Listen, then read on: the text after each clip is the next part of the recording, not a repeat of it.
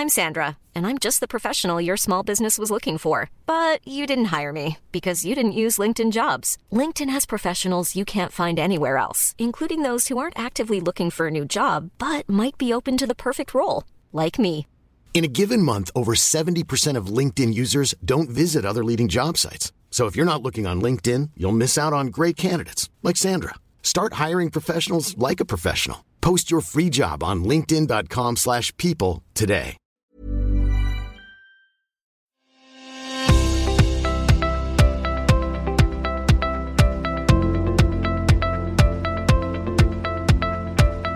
Hi, and welcome to this very special Policy Forum pod, which this week we are doing in partnership with New Mandala, the website for analysis on Southeast Asian politics and society.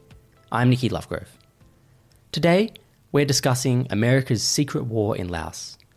We'll be talking about the untold story of how the war in Laos transformed the CIA from what was just a collection of spies to a paramilitary operation with enormous and enduring influence on US foreign policy.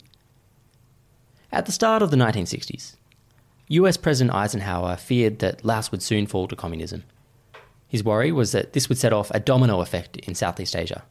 So, in 1961, he authorised a CIA operation to train a proxy army of Laotian Hmong rebels. The aim was for the rebels to fight in the growing civil war in Laos and to hold off the communist insurgents, which were backed by North Vietnam. This CIA operation lasted for more than a decade and expanded into a massive US bombing campaign costing hundreds of millions of dollars. In the process, it completely devastated the tiny Southeast Asian nation. But the war didn't just change Laos, it also permanently changed the CIA. The Laos Secret War is the subject of a new book called A Great Place to Have a War, America in Laos and the Birth of a Military CIA. The book is written by Josh Kurlantzick. Josh is a senior fellow for Southeast Asia at the Council on Foreign Relations, and he has written for numerous news organisations, including The Economist, The New Republic, and The American Prospect. He is also the winner of the Luce Scholarship for Journalism in Asia. In his book, Josh provides a powerful account of the Laos War and its implications for US foreign policy, and he does this based on years of research and first-hand interviews with many of the key actors involved. Some of these people include Vang Pao, the Hmong general who led the rebels in Laos, and CIA operative Bill Lair, who was the person who initially came up with the idea for training the Hmong. The book weaves together the stories of Vang Pao, Bill Lair, and other characters involved on the ground, while also drawing upon newly declassified CIA records in order to tell the tale of the secret war. Earlier, I caught up with Josh to discuss his new book. Josh Kurlantzick, thanks for joining the podcast. Great, thanks for having me. Josh, having published numerous articles on and books on Southeast Asian politics, on China, on democratization, I'm sure you've come across a range of topics that have sparked your interest. What in particular inspired you to write this book about the secret war in Laos? You know, I was based in Southeast Asia for a few years in the late 90s and early 2000s, and I went to Laos quite a few times.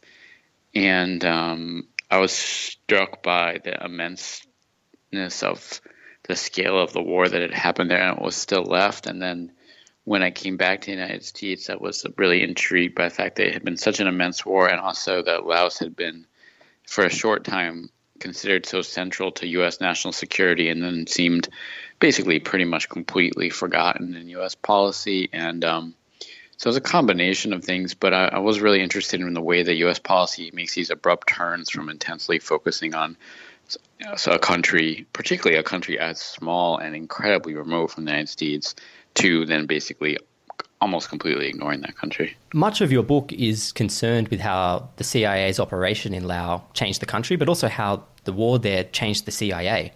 But before we get into that, I was wondering if you could just set the scene a little bit. What was going on in both Laos and the CIA before history threw them together? Well, you know, I mean, Laos had been a kingdom for a significant period of time. Parts of the country had been, and it was then French colonial possession until the 40s, although France exerted very little effort to both control Laos and to do anything really to upgrade the country. They viewed Laos as the least important of their colonial possessions in Southeast Asia, and did almost nothing to improve the infrastructure or the education or the political system at all. After the Second World War, Laos basically eventually moved towards de facto and then real independence and was caught up in France's war with the Viet Minh, France's war with the Vietnamese independence forces. And then after 1954, so during the Franco-Vietnam, during the First Indochina War, there were incursions made into Laos by the Viet Minh, by the Vietnamese independence forces. And in fact, some people argue that one of the reasons why French high command decided to establish a base at Dien Bien Phu, not the only reason, but one reason, was to block further encroachments into Laos. Obviously, that was not a wise military decision, and it turned out to be. But after France withdrew from its colonial possessions, Laos kind of slowly disintegrated into civil conflict. The U.S. was involved the whole time. I mean, the U.S. was France's primary patron during the First Indochina War, and the U.S. was already involved in Laos in the 50s. The CIA was playing a significant role and was on the United States radar, but it was still not at the center of the radar. And in 1960, the civil conflict that had been sputtering in Laos kind of came to a head. There was a coup, really surprised the small Laotian political establishment. There was fears in the Eisenhower administration and the Kennedy administration, which was about to come in office, that Laos was going to turn communist. The civil conflict was between anti-communist and communist forces, the communist forces with the backing of North Vietnam. And it was at the time of the domino theory, where U.S. officials believed that if Laos became communist forces would move into Thailand, they could move into other parts of Southeast Asia. And so by the time Eisenhower handed over power to Kennedy, there was a significant focus on Laos, and it was one of the top foreign policy issues to the United States, and was the issue that Kennedy brought up at his first press conference about foreign policy issues. So in what had been building up as a crisis burst into a crisis, at least from the U.S. view, in 1960 and 1961. And in terms of the CIA, what kind of organization was it before things in Laos kind of erupted? So before the Second World War, the U.S. didn't really have much of a national intelligence organization other than outside of the military. And the U.S. created one, and then that eventually kind of, it wasn't the same people necessarily, but that sort of morphed into the CIA. But before the Laos War, the CIA was a relatively traditional spying intelligence agency. They did spying, they collected intelligence, they did sabotage, they did all sorts of dark arts, they fomented coups, but there was only a very limited amount of kind of military aspects of it. They did some training of foreign forces like Chinese Muslims and others, but they didn't do large-scale military training. They didn't run conflicts. They weren't a war or paramilitary operation. That changed after Laos. And so moving on to the title of your book, you write that the CIA leadership thought that Laos was a great place to have a war. What was so convenient about Laos for the CIA at that time? Well, I mean, there was a number of things. One was that Laos was a place that was becoming increasingly important to U.S. interests, but the CIA already had a fair bit of experience there going back into the 50s and an extensive presence. But meanwhile, the Department of Defense and the State Department, which were much larger and historically more powerful actors in the U.S. foreign policy establishment, didn't have that much experience or knowledge of Laos. So it was a place where CIA, within the bureaucratic turf fight, had a lot of knowledge. You know, I think that actors within the CIA saw genuinely that Laos was a place that the United States could use some power to train local forces and potentially make a stand against communism. I think that some of the people who launched the operation weren't guided by nefarious ideas, but that were genuinely idealistic. So it was some combination. And then the third aspect of it was that in 1960 and 1961, it wasn't that long after the Korean War. I mean, the Korean War technically never really ended. It was just a stalemate. And the U.S. population was not particularly excited about the idea of more foreign conflicts. The Eisenhower administration recognized that. So they had prioritized increasing covert action, and the Kennedy administration picked up on this. And both the CIA and the administration saw covert action as a way in various countries as a way to maximize U.S. influence without really angering the public or having large bloody conflicts. So in some ways it was similar to today, where the United States has been going on more than 10 years now using the CIA and special forces to fight various sort of low-level insurgency fights all over the world without actually telling the public much about it, or really even basically without even really declaring that they declared there's a war on, but in a way that minimizes information to the public and also minimizes the public's concern because you're not using regular troops. Your book deals to a large extent with the CIA strategy in Laos called Operation Momentum. What exactly was Operation Momentum? Well, when the operation started out in 1961, it was a program launched by one person and a small handful of people, CIA operatives who had a long amount of experience in Southeast Asia, and it was a plan to train and arm a number of anti-communist guerrillas, basically mostly ethnic Hmong, although it expanded to be not just ethnic Hmong. And the idea was they would train and arm them, and they would fight for their own land and basically fight to keep, at the very least, to harass and help stop the advance of Laotian and North Vietnamese communist troops. They were supposed to be a kind of guerrilla force, basically, kind of like an anti-communist Viet Cong almost. And that was actually the way in the book some of the people who worked on the program initially described them as they were the United States' guerrilla force. It was like the reverse of South Vietnam, where the United States and the South Vietnamese were fighting the North Vietnam's guerrilla force. But as the operation went on, and as I describe in the book, the aim of the operation changed and the type of tactics changed, and it became ultimately, for the people involved in it on the ground, kind of a disaster. And so one of those people who was involved on the ground then was Tony Poe, who I was reading about in your book and just came across as a very fascinating character. He came across actually as reminding me of Colonel Kurtz from Apocalypse Now. Could you tell us who was Tony Poe and what was one of the more memorable stories you came across in your research about him? Yeah, so Tony Poe, which was one of the people who were early on recruited for the operation to train local fighters. And he was really a type of character that the CIA didn't have that much of in the late 50s and early 60s, someone who had a lot of military experience and was really heavily involved in training and paramilitary operations.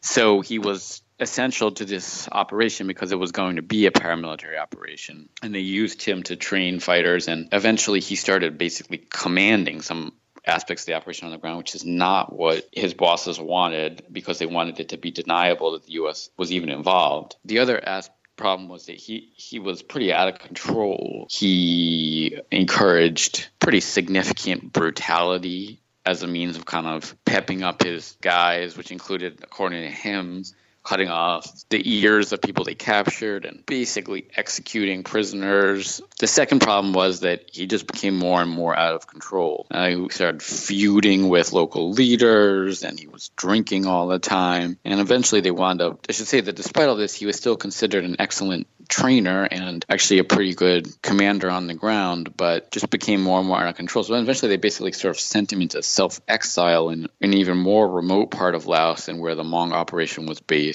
And he sort of took that opportunity to build a kind of Apocalypse Now type operation, in a remote area with a group of soldiers who were local irregulars who were kind of loyal to him and didn't really do too much else. And he stopped communicating with a lot of U.S. officials and basically just sort of deteriorated into drinking and paranoia, and eventually was removed from Laos about 10 years into the operation, moved to Thailand, and then eventually retired. But despite all of that, that archetype of someone who is really as much a military type and has as much knowledge of training, fighting, commanding as actual spy. Tony Poe wasn't really spy, was a type that became much more prevalent in the Laos War and CIA, and has definitely become an archetype for a branch of the CIA today. Yeah, very, very worrying stuff, especially the extent to which, Tony Poe became the archetype, as you say, but the more honorable character like Bill Lair was kind of moved to the sideline. Yeah, I mean, Tony Poe wasn't really the problem. I mean, he had a lot of problems, including a lot of alcohol and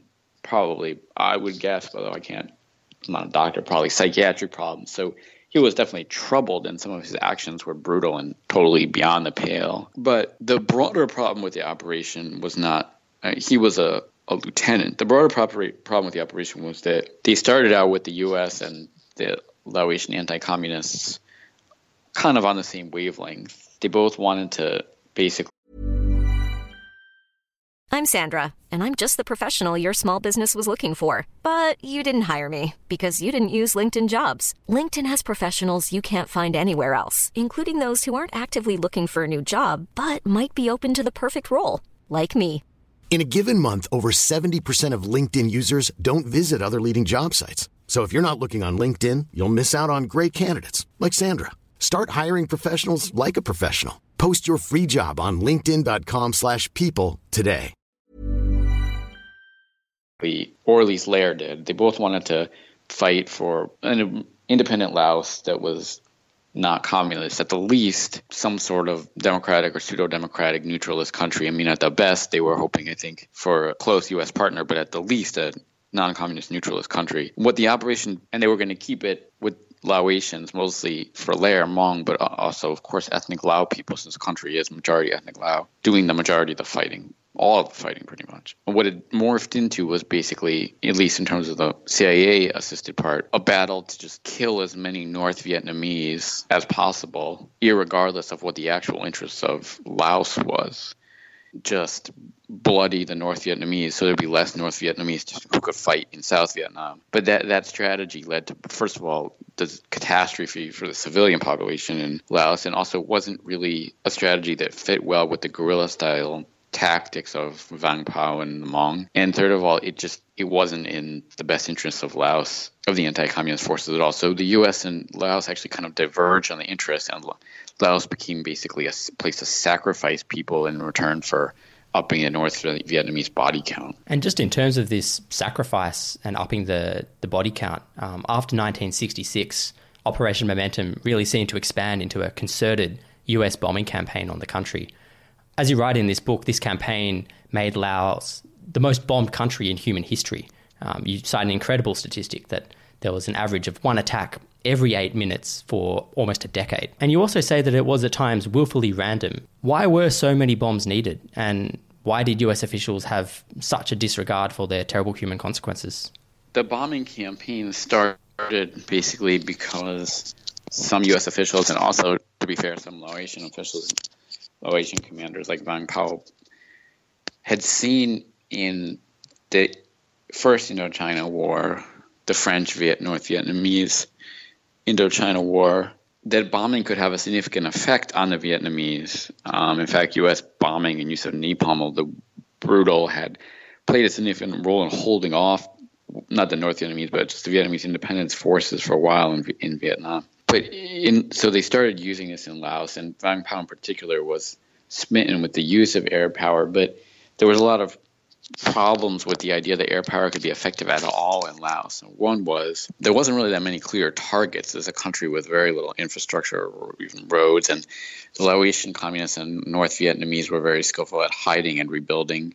So even though the U.S. bombers would attack them and try to cut their trails and stop them, they would rebuild quickly. The second problem was that the bombing escalated really quickly on the U.S. side, and it sort of began to take the place of any coherent, really on-the-ground strategy. And the bombing often, as it grew and grew in size, it started to be just totally incoherent. Bombers were attacking simply because the U.S., the CIA, the U.S. Embassy, Vang Pao and others wanted to simply show that the pace of bombing was increasing. So somehow the pace of bombing, the number of sorties increasing, somehow became something to signify that the war was going well. Just like in Vietnam, the actual Vietnam theater of the Vietnam War, U.S. commanders, Westmoreland and others started claiming that the body count, the number of people killed, was indicative of success, and that was similar to what was happening in Laos, where the bomb count somehow became indicative of success, whether or not it was actually either A, stopping the United States and Laotian anti-communist enemy, or B, totally irregardless of the consequences of it. And it got to a point where by the late 60s and early 70s, bombers were dropping tons and tons and tons of bombs on Laos.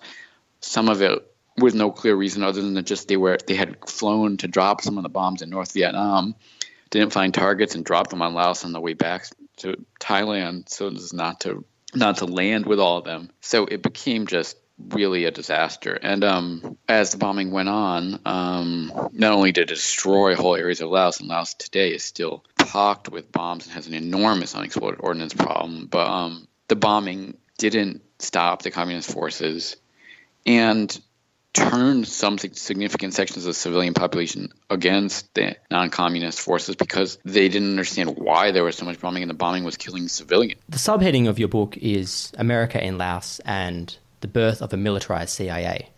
How did Laos change the CIA? What lessons did the agency gain from its experience in the country? If you're talking about the CIA, I think Laos showed for the CIA that the CIA could be a major player in the U.S. foreign policy establishment on the level of the Defense Department and the State Department. The CIA and the U.S. ambassador in Laos for some of the war essentially kept the Department of Defense mostly out of the planning for this conflict, even though it was a military conflict in which the U.S. was playing essentially a military assistance or often even a military almost command role. From the CIA standards, it led to a massive increase in the CIA's budget and their ability to launch paramilitary operation. They could say that they did indeed hold off communist takeover of Laos for a period of time, and a whole generation of CIA folks came up in the Laos War and learned about paramilitary operations, both people who actually worked for CIA and a significant number of contractors who worked as pilots, technicians, airstrike callers, and others. Some of those people would go on to be involved in other paramilitary operations in Central America and Afghanistan in the 80s. And the ethos changed within the CIA to the point that paramilitary operations became an important part of what it did. Now, some of this was cut back in the 70s by the Carter administration, Ford and Carter administrations, not because of Laos, but because of other things that I don't talk about at length in the book. But the CIA, there was massive revelations about the CIA's abuses in the 70s. The CIA and other U.S. agencies spying on American activists, spying on the civil rights movement, overseeing attempted assassinations of foreign leaders and things like that. And so CIA was curtailed for a while, but not completely. And by the 90s, this paramilitary focus had been restored. And today, since 2001, the gloves are off, and much of what we saw in Laos has been repeated in other parts of the world in which the CIA and U.S. Special Forces are really unleashed. And so what are some of those examples around the world where the CIA is using essentially the lessons that it started learning in Laos and the change that started there from it becoming a spying organization to what seems now a killing organization? Right. Well, the CIA still does plenty of spying, but the difference is that spying and paramilitary operations became equivalent, and even after 9/11, paramilitary became elevated in importance, in which the CIA and U.S. Special Forces, that became a higher priority, both through actual on-the-ground raiding and paramilitary operations in places like Somalia, Pakistan, Afghanistan, the modern equivalent of Laos's bombing campaign, so the drone program, which was largely controlled by the CIA, and some training programs similar to what you saw in Laos, and I think even within the CIA, there was an understanding by Obama's second term that perhaps the pendulum had swung too far. And in fact, the director said that he wanted the CIA to move back and rebalance and focus more on spying and less on paramilitary operations, essentially targeting and killing. But that has, as far as I can tell, there are other people who reported a lot more on the CIA today. There's an excellent book by one of the New York Times national security reporters, Mark Mazzetti, called The Way of the Knife, which looks at the way in the last 10 years the CIA has implemented this paramilitary / killing program. But as far as I can tell, as far as I know, despite what the CIA director said, there hasn't really been that pendulum shift. And so the CIA is working with U.S. Special Forces is still at the tip of the spear of the United States war on terror, and I don't see evidence that the CIA has shifted back more to its traditional intelligence gathering role as its primary function. I know that you even write that a militarized CIA has become a permanent part of the American government. I was wondering if you see this as a threat either to US foreign policy or to American democracy. I think it's a serious problem. The way that the CIA and Joint Special Operations Command have been used as a tip of the spear for U.S. foreign policy, for at least U.S. It's not all U.S. foreign policy. I mean, the United States has foreign policies with tons of allies in countries where war is not going on. But for the war on terror aspect of the policy, it's highly problematic for some of the same reasons that it was in Laos. I mean, for whatever its flaws, the actual U.S. uniformed military has better checks and balances and better oversight and is more accountable to the public than Joint Special Operations Command and the CIA, which have virtually no oversight, minimal at best, congressional and public oversight, have a culture in the paramilitary and the Joint Special Operations Command of opacity. So it's very, very problematic because the public and even Congress knows virtually minimal amounts of what's actually going on. And over the long term, that's not good for foreign policy. And it's probably not even good for the people actually conducting it. I mean, there's an interesting long article that was published yesterday, I think, or 2 days ago in The Intercept, which is an American publication that focuses on a lot of intelligence stuff about SEAL Team 6, one of the elite Joint Special Operations Command teams, and some of the alleged highly problematic behaviors that they've engaged in. But it also suggests that this long-term being put at the tip of the spear of foreign policy, often for repeated tours and with no clear oversight, is destructive to the people who are even implementing it because they're given no break, and ultimately many of them are driven crazy. So I don't think it's in anyone's benefit. As to whether it's destructive to U.S. democracy, I mean, I don't know if I can answer that. I mean, foreign policy should have more oversight. I'm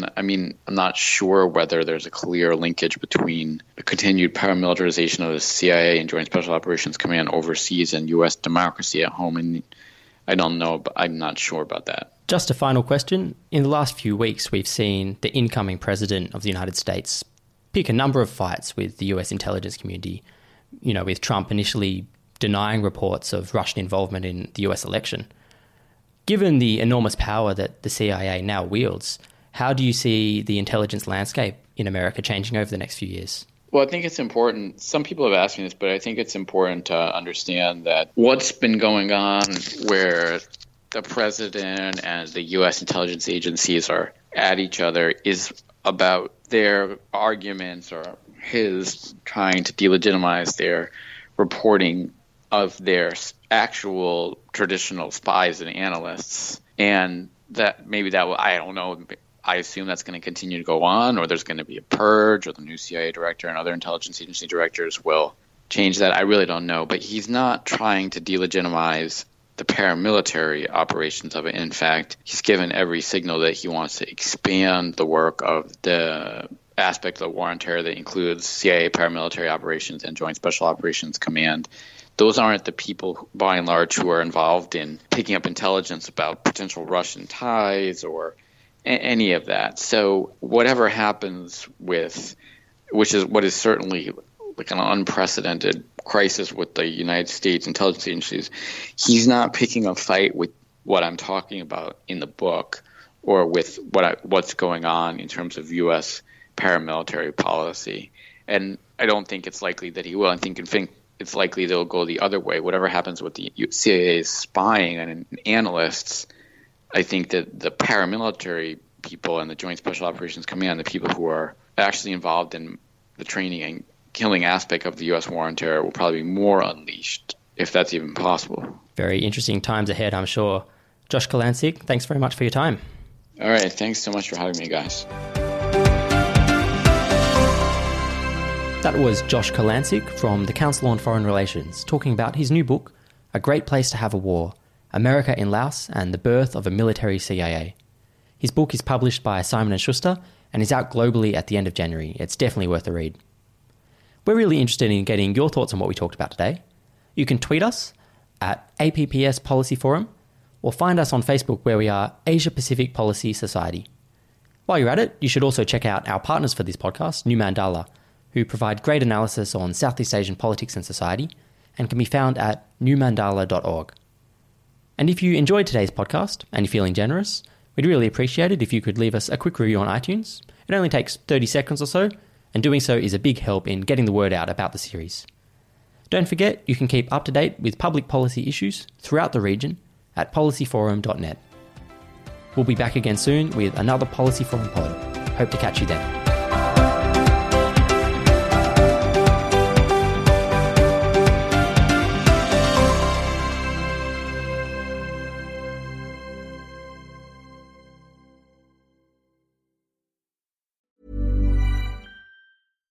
When you make decisions for your company, you look for the no-brainers. And if you have a lot of mailing to do, Stamps.com is the ultimate no-brainer. It streamlines your processes to make your business more efficient, which makes you less busy. Mail checks, invoices, legal documents, and everything you need to keep your business running with Stamps.com.